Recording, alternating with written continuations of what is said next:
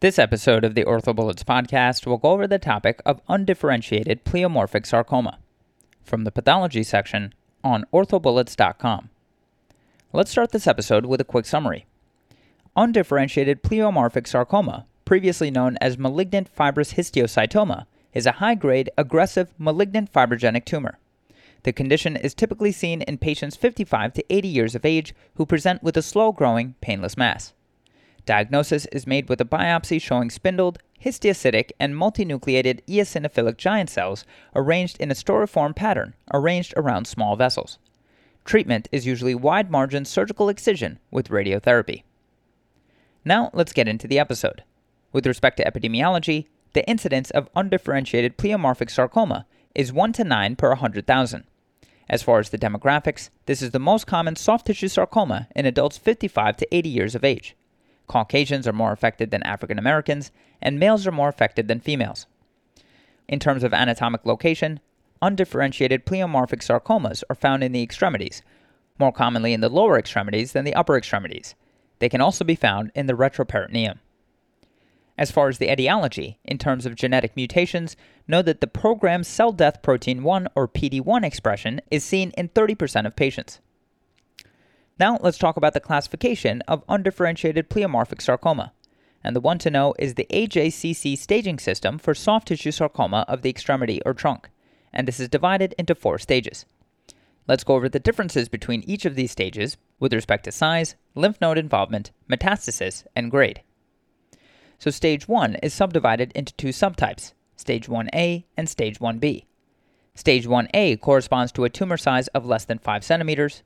As far as lymph node involvement, there is none or unknown in stage 1A, there is no metastasis, and the grade is low. Stage 1B corresponds to a tumor size of greater than 5 centimeters. The lymph node involvement is also none or unknown in stage 1B, there is no metastasis, and the grade is low. Stage 2 corresponds to a tumor size of less than 5 centimeters. Lymph node involvement is none/unknown. The metastasis is none, however the grade is intermediate/high. Stage 3 is subdivided into 2 subtypes, Stage 3A and Stage 3B. Stage 3A has a tumor size between 5 to 10 centimeters, and the lymph node involvement is none/unknown. There is no metastasis, and the grade is intermediate/high. Stage 3B corresponds to a tumor size of greater than 10 centimeters. There's also no or unknown lymph node involvement, there is no metastasis, and the grade is intermediate/high. Finally, Stage 4 is subdivided into 2 subtypes, Stage 4A and Stage 4B. Stage 4A can have any tumor size, there is regional lymph node involvement, there is no metastasis, and the grade can be any grade. Finally, Stage 4B also corresponds to any tumor size, there may be any type of lymph node involvement, metastasis is present, and the grade can be any grade. Now let's talk about the presentation of undifferentiated pleomorphic sarcoma. As far as a history, these patients may have a history of trauma that draws attention to the mass. As far as symptoms, these patients may present with fever. Common symptoms include a slow-growing, painless mass, and as far as location, as we previously mentioned, is more common in the lower extremities, then the upper extremities, and then lastly the retroperitoneum. On physical exam, inspection may reveal a painless soft tissue mass that may be palpable. Lack of ecchymosis suggests an encapsulated mass, which could contradict diagnosis of a hematoma, which typically presents with ecchymosis after trauma. On neurovascular exam, know that mass effect may cause neurovascular symptoms. Moving on to imaging, be sure to obtain plain radiographs with orthogonal views for the initial workup. An MRI is mandatory to evaluate soft tissue lesions in the extremities and determine treatment algorithm. As far as findings, T1 imaging will show low signal intensity, that is isointense with muscle, and T2 will show high signal intensity. Moving on to studies to work up undifferentiated pleomorphic sarcoma, in terms of serum labs, these patients may present with hypoglycemia and may present with elevated white blood cell count. Moving on to histology, the gross anatomy will show a nodular gray-white mass. Know that there are 3 subtypes of the histology for undifferentiated pleomorphic sarcoma.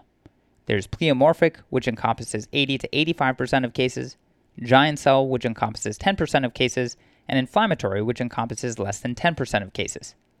The specific histology will show spindled, histiocytic, and multinucleated eosinophilic giant cells, cells arranged in a storiform or cartwheel pattern arranged around small vessels, as well as atypia and mitoses that are present.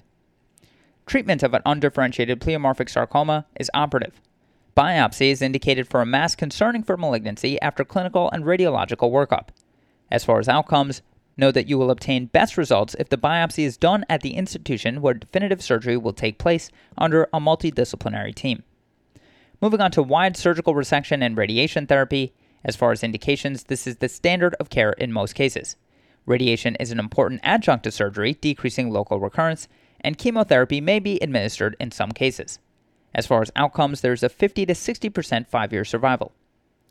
Finally, moving on to amputation, this is indicated when otherwise unable to resect the tumor with negative margins. Another indication is when resection would result in irreversible damage to major nerves. Finally, another indication is patient comorbidities that limit potential for recovery after a limb-sparing surgery. As far as outcomes, amputation has good prognosis in the absence of metastatic disease. Now, let's go over some of these surgical techniques in a bit more detail. Starting with the biopsy, the approach will be a longitudinal incision. Note that transverse incisions are contraindicated due to a need for a wider resection at the time of surgery. As far as the technique, use the anatomic route that limits contamination of compartments and neurovascular structures. Also maintain meticulous hemostasis. Use a knife or curette to remove the tissue. Drains should be placed distal and in line with the surgical incision to allow removal of the drain site with an extensile incision. Moving on to wide resection and radiation therapy, the approach will use an elliptical incision used to incorporate the biopsy and drain sites. As far as the technique, in terms of resection, be sure to use a tourniquet without exsanguination. Of course, you will maintain meticulous hemostasis, and meticulous dissection to ensure wide margins must confirm the border is free of disease with histology. Therefore, a frozen section can be used to ensure margins are free of tumor. Know that in terms of radiation, 50 grays preoperatively and 66 grays postoperatively is the standard dose for soft tissue sarcomas. Finally, moving on to amputation, as far as the approach, the level and incision is guided by advanced imaging to ensure negative margins. As far as the technique, again, you will use a tourniquet without exsanguination, just like in a wide resection. You will maintain meticulous hemostasis, and meticulous dissection should be done to ensure wide margins, and you must confirm a border free of disease with histology. A frozen section can be used to ensure margins are free of tumor. Finally, as far as prognosis, as we mentioned earlier, survival with treatment for an undifferentiated pleomorphic sarcoma has a 50 to 60% 5-year survival. Okay, so now that we've gone over the major points about this topic, let's go over a few questions to apply the information and get a sense of how this topic has been tested on past exams. First question. A 63-year-old man presents with an enlarging mass in his left thigh. AP and lateral radiographs of the left thigh demonstrate a large soft tissue density in the medial aspect of the proximal thigh. An axial fat suppression T1 weighted MRI demonstrates a large heterogeneous soft tissue mass.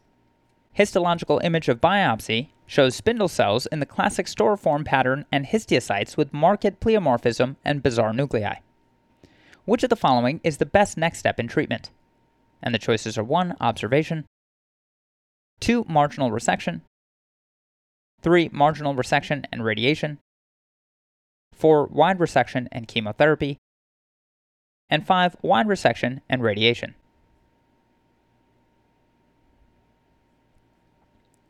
The correct answer to this question is 5. Wide resection and radiation.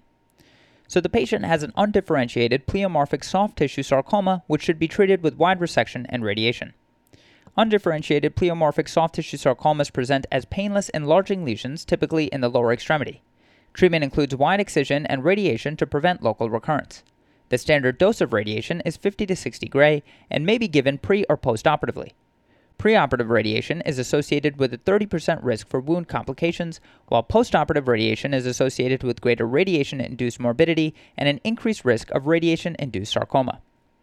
Candle et al. Published a review on surgical margins and the handling of soft tissue sarcoma in the extremities.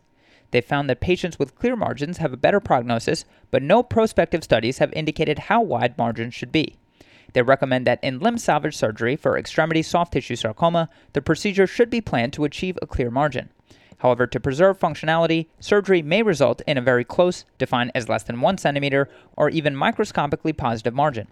In this circumstance, they recommend that the use of preoperative or postoperative radiation should be considered.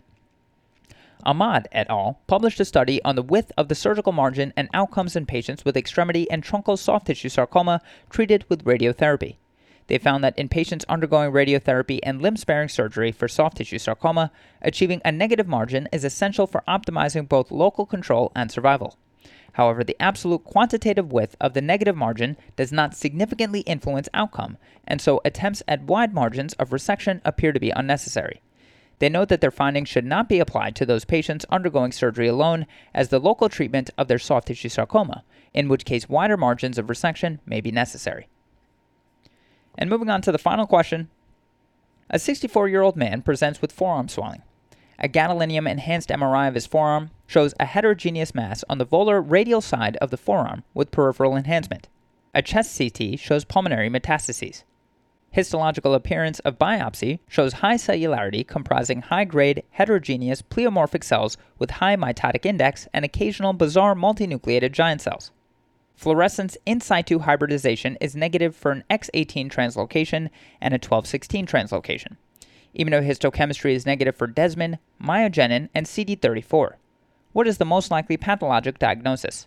And the choices are 1. Alveolar rhabdomyosarcoma, 2. Myxoid liposarcoma, 3. Dermatofibrosarcoma protuberans, 4. Synovial sarcoma, and 5. High-grade pleomorphic undifferentiated sarcoma.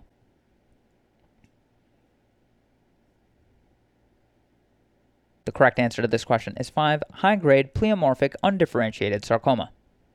So the tumor resected is a high-grade pleomorphic undifferentiated sarcoma, previously known as pleomorphic malignant fibrous histiocytoma, or MFH. MFH is the most common soft tissue sarcoma that occurs in adults. However, the origin of the cell type or types remains unclear. Subtypes include pleomorphic sarcoma with giant cells, otherwise known as a giant cell MFH, and undifferentiated pleomorphic sarcoma with prominent inflammation, otherwise known as an inflammatory MFH. Randall et al. Reviewed soft tissue sarcomas and state that pleomorphic undifferentiated sarcoma is the most common subtype, making up 60 to 70% of cases, affects adults greater than 40 years old, affects males more than females, and is found deep in the extremities and may rapidly enlarge and may be painful. In addition, 5% of patients have lung metastasis. Vasilios et al. Reviewed high-grade undifferentiated sarcoma of the extremities. They found that local recurrence developed in 19.3% and 31.5% developed lung metastases. 5-year survival was 66.7%. Tumors greater than 5 centimeters were significant variables for metastases and decreased survival. They concluded that overall prognosis was poor. To quickly go over the incorrect answers, answer 1, alveolar rhabdomyosarcoma is incorrect, as this displays alveolar round cells and primitive rhabdomyoblasts. Myogenin and desmin would be positive. Answer 2, myxoid liposarcoma is incorrect, as this would be positive for a 1216 translocation. Answer 3, dermatofibrosarcoma protuberans is incorrect, as this affects young to middle-aged adults, and they present as a painless subcutaneous nodule, and CD34 would be positive.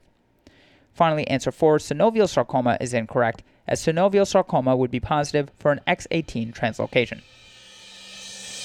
That's all for this review about undifferentiated pleomorphic sarcoma.